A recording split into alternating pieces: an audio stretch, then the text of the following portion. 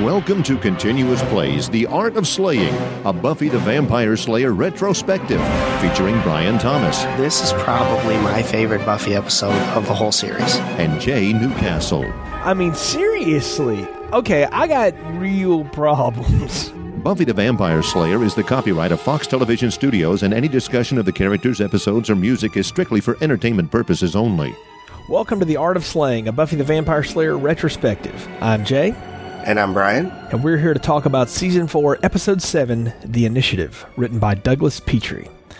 Riley's interest in Buffy has developed into a full-on crush, even though he denies it to his two close buddies, who both can see that he likes her. While he sorts all of this out, Spike, who was captured last week by the mysterious commandos, we find is being held prisoner in a high-tech facility underneath UC Sunnydale. He's told by another vampire that was captured in the first episode that they will attempt to drug him with tainted blood once they've starved him to near insanity. As it turns out, good old Riley is an agent of this military-like demon-hunting crusade known as the Initiative, thus the episode name. And it also turns out that Professor Walsh is in charge of the facility, which performs experiments on demons that the commandos capture. Spike manages to escape and heads to find Buffy, who he assumes is behind all of this. Instead, he finds Willow, but when he tries to bite her, he experiences extreme neurological pain.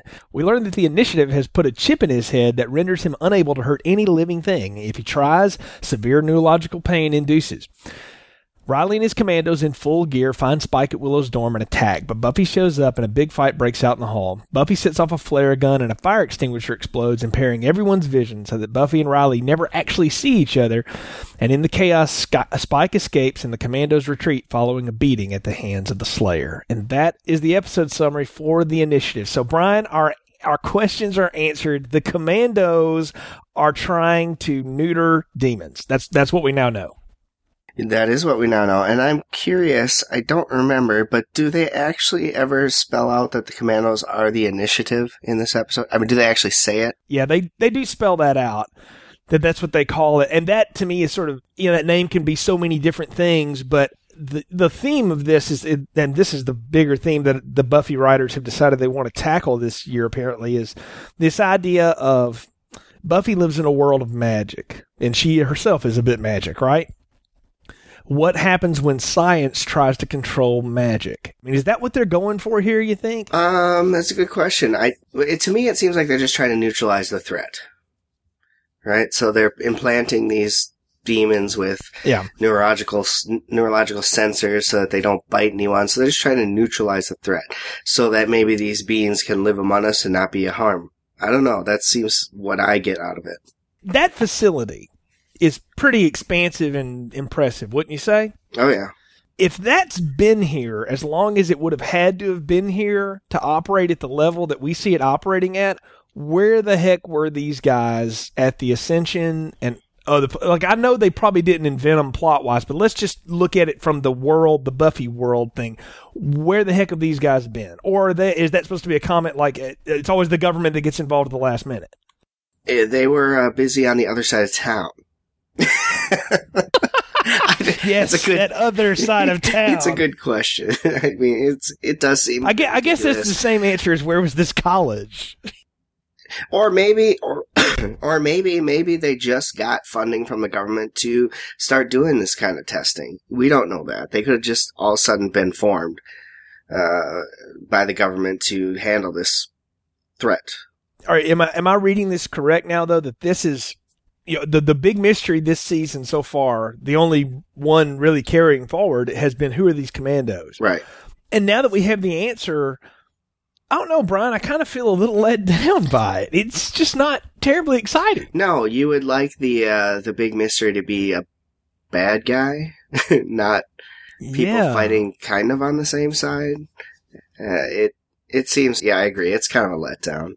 When Riley, Graham, and Forrest are going down to the Initiative, and they do the eye scan, or the vocal scan, and they say Initiative vocal code match. So that's when they first announced the Initiative. Yeah, but, at the time, you don't know what the heck that is. It's in that big reveal in the open that you see that Riley is more than just some graduate TA, frat boy, wannabe Iowa kid. Yes. That him and his buddies who, have we ever seen these guys before? Yes. this episode? I can't remember them. I believe we have. They're Riley's friends, so I think that we've seen, I think, Forrest once. I'm not sure about Graham. Okay, but I'm just saying they never had lines if we saw them before, and now they have a ton of dialogue. So immediately I thought, well, here's two new characters to now follow, because clearly this, if you're in more than one scene and have more than one line, you matter at least just to that episode. That's the rule of this show. And then they get on the elevator to hell, and we all know, it opens up into the big warehouse underground. And I'm going, man, Sunnydale has the best underground of any town in the world. They have that whole sewer system that's massive. You can hide snakes in and all sort of demon, and the vampires can travel all through town with it. And Spike's got his tunnels that collapse to freeway, and then you now have the Initiative with their big demon warehouse. Yeah, it's good times. Yeah, I mean, the laser field, force field glass on the, I guess those are aquariums for vampires or demons. I don't know. I mean, I saw a bunch of weird creatures. I thought the facility they held them in was very interesting. And they're glass, right? So how is the other vampire able to talk to Spike through it? It should be kind of soundproofing, I would think. Yeah, well, no, they're like air holes punched in it. That's right. And I guess there's some of them that need air, so the vampires would be the exception to that rule. But because there are like other squid demons and other things in there that maybe actually need oxygen, so I guess that's how they get away with that. But I wondered the same thing. I said, why do we have holes in the vampire glass? They don't need air. But it's so that other vampire can tell Spike, don't drink the blood, and that's the whole bit. Yeah. So. Let's talk about Riley. I mean, he's sort of the center point and the linchpin of a lot of what happens in this episode besides Spike. So let's talk about old Riley here. He's got the crush for Buffy, and he's doing the standard issue rom-com thing where he denies it, and his buddies are like, dude, she's hot. Go out with her. Like they're almost setting him up to be another Parker. Like, look, man, she's cute. Go with her. What's the big deal, right? Yeah. And he's going, I don't know. I mean, is she all there? I mean, what do you think? And he's been working that angle for a bit now. And I don't know. I kind of bought it, though. I kind of bought that he would be reluctant around a girl like Buffy because there's clearly something about her he doesn't get. Yeah, I'm not sure about that. I think he's just kind of one of those. He plays himself as the calm and cool, shy guy. Until he's a commando, when then all of a sudden all that gets thrown out. But in his personal life, he's kind of a shy guy. And I think that's just how he is, and he just doesn't realize his feelings until they're right there in front of him. Well, yeah, and that is an interesting contrast, because when they get on that elevator and they do the scan and they get down in the layer, and it's commando time, I mean, he's like James Bond. He's got his whole tag, or not James Bond. He's like a SWAT commando. He's Hondo in there running his guys around, and they're all, yes, sir. And I'm going, okay, this is clearly not military, but these guys all look like they were pulled out of the military somewhere along the way, and they've got that regimented sort of look and training and all that stuff, except for Riley's hair, which I guess is part of his cover. He can have that mop on his head, which is so indicative of the time period. But it's interesting to see, but that Buffy would make him, I don't know, be a little more sheepish and nervous than he really is. Because his real personality, I feel like, is when he's the commando. I think that's who he really is. This other thing is an act. Yeah, I'm not sure. That's a good point. And it makes sense that he's trying to portray something else above ground and be someone else in the group or in the initiative group. I guess that makes some sense. But you don't know. I don't know that you know which one is his true self. I would tend to lean on it being more of the shy guy, and that he's kind of just trained to be the other guy when he's in the initiative, because he's from Iowa. It's nice people, Midwest town, growing up being all nice. So it would make more sense to me that he's not the roughneck. That would be more of the soldier kind. Well, you know what? That's a good point, Brian. Let's hold on to that and kind of, as we watch Riley through the rest of the season, see how it plays out. We're both reading it a little differently, but I think either way is fair interpretation right now. I want to tell you, though, the way he decks Parker is just hilarious to me. I mean, that's a romantic comedy gold moment. That's what you want. The guy with the heart of gold knocks out the jerk. I like that whole bit too, and where Parker's just they're guys are seeming like trying to get on his nerves by saying how they would take Buffy out, they deal with her, and then Parker comes up and they kind of basically ask, what's with this Buffy chick, and he goes on about how he was able to score with her pretty easily, but she's after the fact no big deal, and that's when Riley punches her, and I thought that was a funny tidbit for having him do that. And that's when he kind of realizes that he likes her after he knocks out the guy who's making fun of her. Yeah, I guess I do like her. I just decked that guy. Yeah. And I mean, that's the whole moment of the whole thing. But that's kind of the last time he does that. Because the rest of the episode, he's being pretty tough because that's the role he's in. But I do think that was neat that he talks to Willow for advice, which, poor Willow, who's just crushed right now, is trying to, oh yeah, she likes cheese and all this, all this other stuff she's trying to tell him about Buffy, and she's trying to still be a good friend, but you can tell Willow's still pretty screwed up. Yeah, what I liked about the whole thing, I really enjoyed this episode for that interaction between Willow and Riley, because he's going to her, that's her best friend, and he's trying to pull all this information to kind of get the courage to ask her out or do something that she likes to impress her. And, Willow's being a good sport about it, and Riley knows that he's infringing upon her space because she's had this traumatic event that's just happened to her, and he keeps catching himself, but he can't help but keep asking. It's kind of a fun dynamic that they have. Like, he knows that he shouldn't be asking Willow all these questions because of what she's been through, but he can't help it because he's so infatuated at this point. And I like the whole interaction that they have together throughout this episode because it's just funny because Willow's the one who's distraught, but you would think that it's Riley who's the one who's distraught. Right, because he keeps going back to her. I think you pointed out that that's good for... It's good to watch her sort of work through the pain and have to get back into the routine of life and stuff. And of course, Riley's a complete goofball when he tries to talk to Buffy. The whole, did you read the chapter? And I was like, what a That dork. was my favorite. Yeah. Yeah. Wow. Some theories, huh? Yeah, exactly. What a funny line. And he didn't know what to say after that. Uh-huh. Yeah, just got nothing, so it's all he's had. And I love that he keeps striking out. Like, he keeps thinking he's doing the right thing, but he screws it up somehow. And then every time you see him back on the couch, like, sulking, and Willow's in there like, no, don't worry about it. We'll try this next. And whatever you do this, but don't do this. And da-da-da. And then he does the Ron thing, of course, and comes back in there, he's sulking on the couch again. I just thought it was a funny little piece of the episode. Probably the only endearing piece there. Yeah, and when he tries to ask her out, Xander shows up to talk about unfinished business, which of course is telling Buffy a little bit about Spike. But that to me was funny because Xander is the block now. Well, what I like too is that he when Xander does come, he's like, great, she just ran off with another guy. So he's already down on himself for not being able to get this whole thing right. Now she leaves with another guy that he doesn't even know. Yeah, he doesn't know Xander. And here's the thing. If you're to believe, like you're talking about, that Riley is really this shy guy and not terribly confident and stuff like that, that's a little bit of Xander. He's got that little bit of shimpish way about him, but ultimately there is a lot more to him. Xander's pretty sure. much is what he is, which is a loser, but he's got cool friends and he's a loyal guy. Riley is kind of this, doesn't know how to really act and react and can't really get a read on Buffy, but underneath he's so much more. But he's, we've seen Xander get the block from Buffy, and now he's a part of a block for another guy. I just thought that was funny because they're so similar. Up to that point in Buffy's life, that's kind of who Riley is another Xander.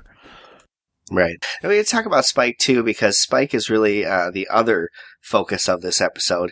We see him, of course, trapped in the glass cage that he's in, and he's ready to drink the blood, and the other vampire says, don't do it, here's what they do to you, and then he's got to try now to devise a plan to get out, and he does a brilliant plan by basically pretending like he drank the blood, attacking the scientists when they pull him out and put him on the gurney to try and take him to do some tests, and of course he lets out the other demon, or the other vampire that's next to him. There's some funny lines in there I thought that were good, but overall he gets out and basically thinks that he's good to go, and he believes, and I love the line he says, I always wondered what would happen if that bitch got funded. just fantastic line of how Buffy thinking that she got money and this is what she's doing with it. And now he's going after Buffy. So he goes to Buffy's dorm room and of course she's not there, but Willow is. And this is probably the funniest scenes in the whole episode between Spike and Willow when he tries to attack her and he can't. And they play off the whole impotence angle for vampires and just great stuff. I like that whole part of it. Well, back up just a minute. I love the escape that Spike pulls because I mean the minute you see him laying on the floor with the blood and they're coming to get him out, like he totally is scamming these people because that is what Spike would do. Right. You know, he is a scam guy all the way and he's looking for an advantage. And sure enough, they get him on the gurney and boom, he goes into Kung Fu action hero mode. And I love that line, too, about the government thing. That's hilarious. And I love, though, that he automatically blames it on Buffy. So it tells you two things. Well, yeah. One, Spike is relentless. You know, he is hard to capture and keep down. So he's going to keep coming. And two, he is absolutely obsessed with Buffy at this point. And I mean, in a big time way. And so he's going after Buffy. And then the whole, I'm going to tell you, they could have played that a different way, the whole impotence bit and stuff. But it is so funny. And it's made so funny by the way Allison Hannigan is trying to, like, again, she's playing comforter. Like, right. Well, no, it's okay. I'm sure you can try again. Right. She's trying to say, is it me? Is it my fault? Did I do something wrong? Exactly. Yeah, she blames herself, you know, which is what Willow would do. It's so funny. You know, hurt Willow. That's what she would do. And I love the fact that, like, when they made the cut, he's going in for the bite. So at commercial break, you're like, oh, man. And then it's only later that you find out that, oh, no, that's not the way it works. It's great. You know, Willow, the whole Willow piece there is fantastic. She's gone through all these traumatic events. She's now had to support Riley in his quest to get Buffy. Now Spike comes in and he can't bite her. So now she's like, what the heck? Nobody wants me. I'm not even good for vampires. But then what I really like is that when she finally realizes, what the hell am I doing? Why am I helping him? And then knees him in the balls and takes off, right? She finally comes to her senses like, oh, what am I doing? And gets it. I thought that was kind of fun too. The other part with Spike that I really liked was his interaction with Harmony. And Harmony's in there for a short bit too, and she basically is decorating their old lair, and he comes back, and she's pissed at him because, of course, he's left her again, and the last time they saw each other, he kind of put a stake through her heart trying to kill her, which didn't work because of the ring of Mara, but I just really enjoyed the line when he's telling her, oh, I love you, baby, it's going to be different, and she says, Spikey, let's leave the Slayer alone. You know, all she'll do is slap you around, and I can do that. And I love that line because it's so true. It's like everyone sees that. Spike, what are you doing? You haven't got the best of the Slayer yet. Why don't you just cut your losses? Just live your life. Stay out of her hair so that you actually live. And, you know, we'll just hang out and we'll be happy together. And no, he's got to get see, that would never happen.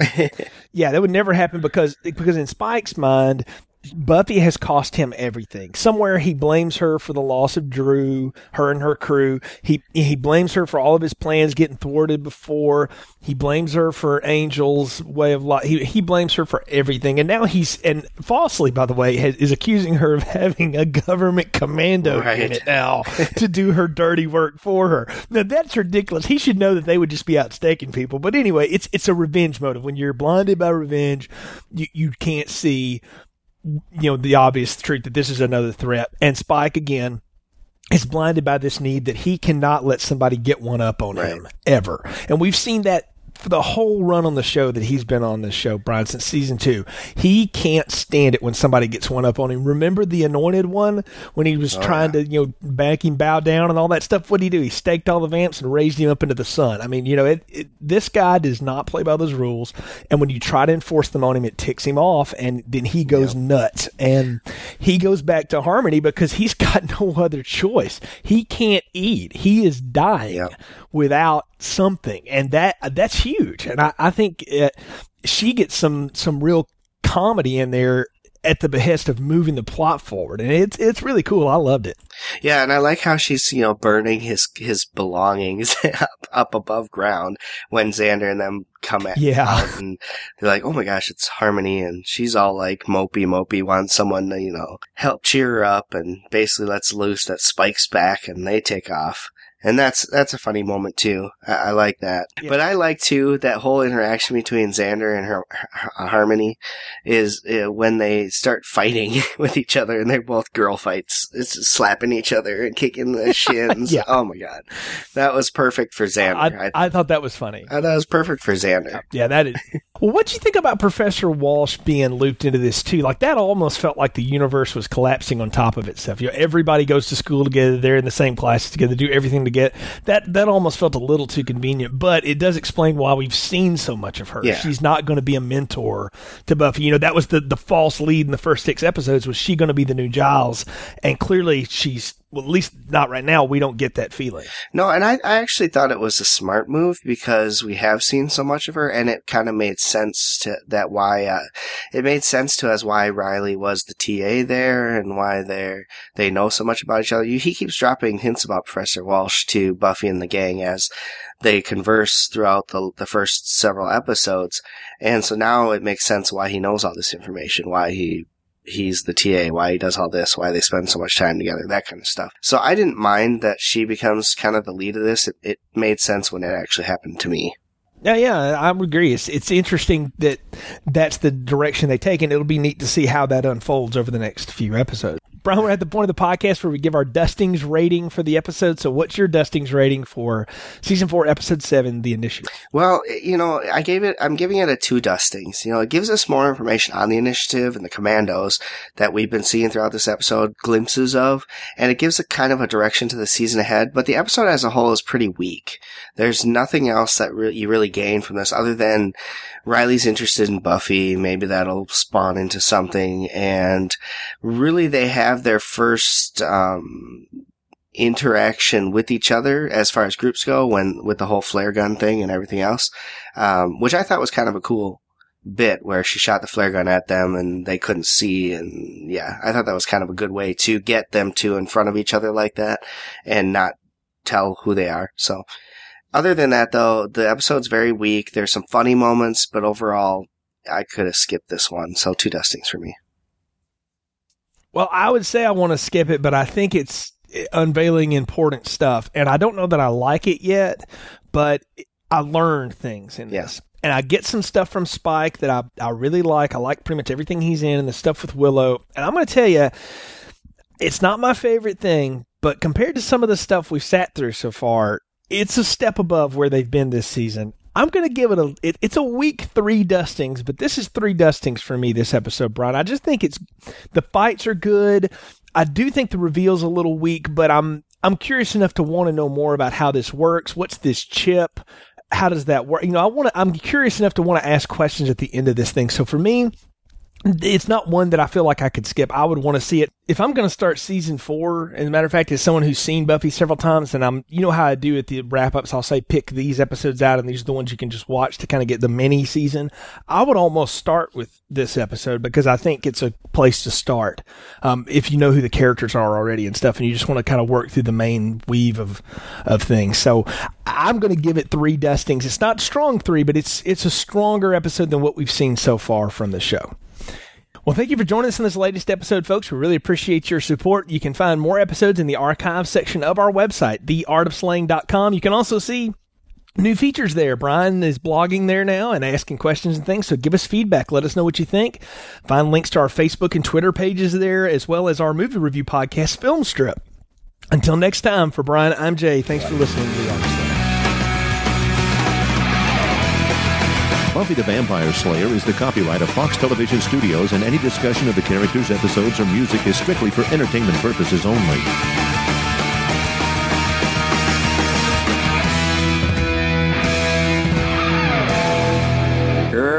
Arg.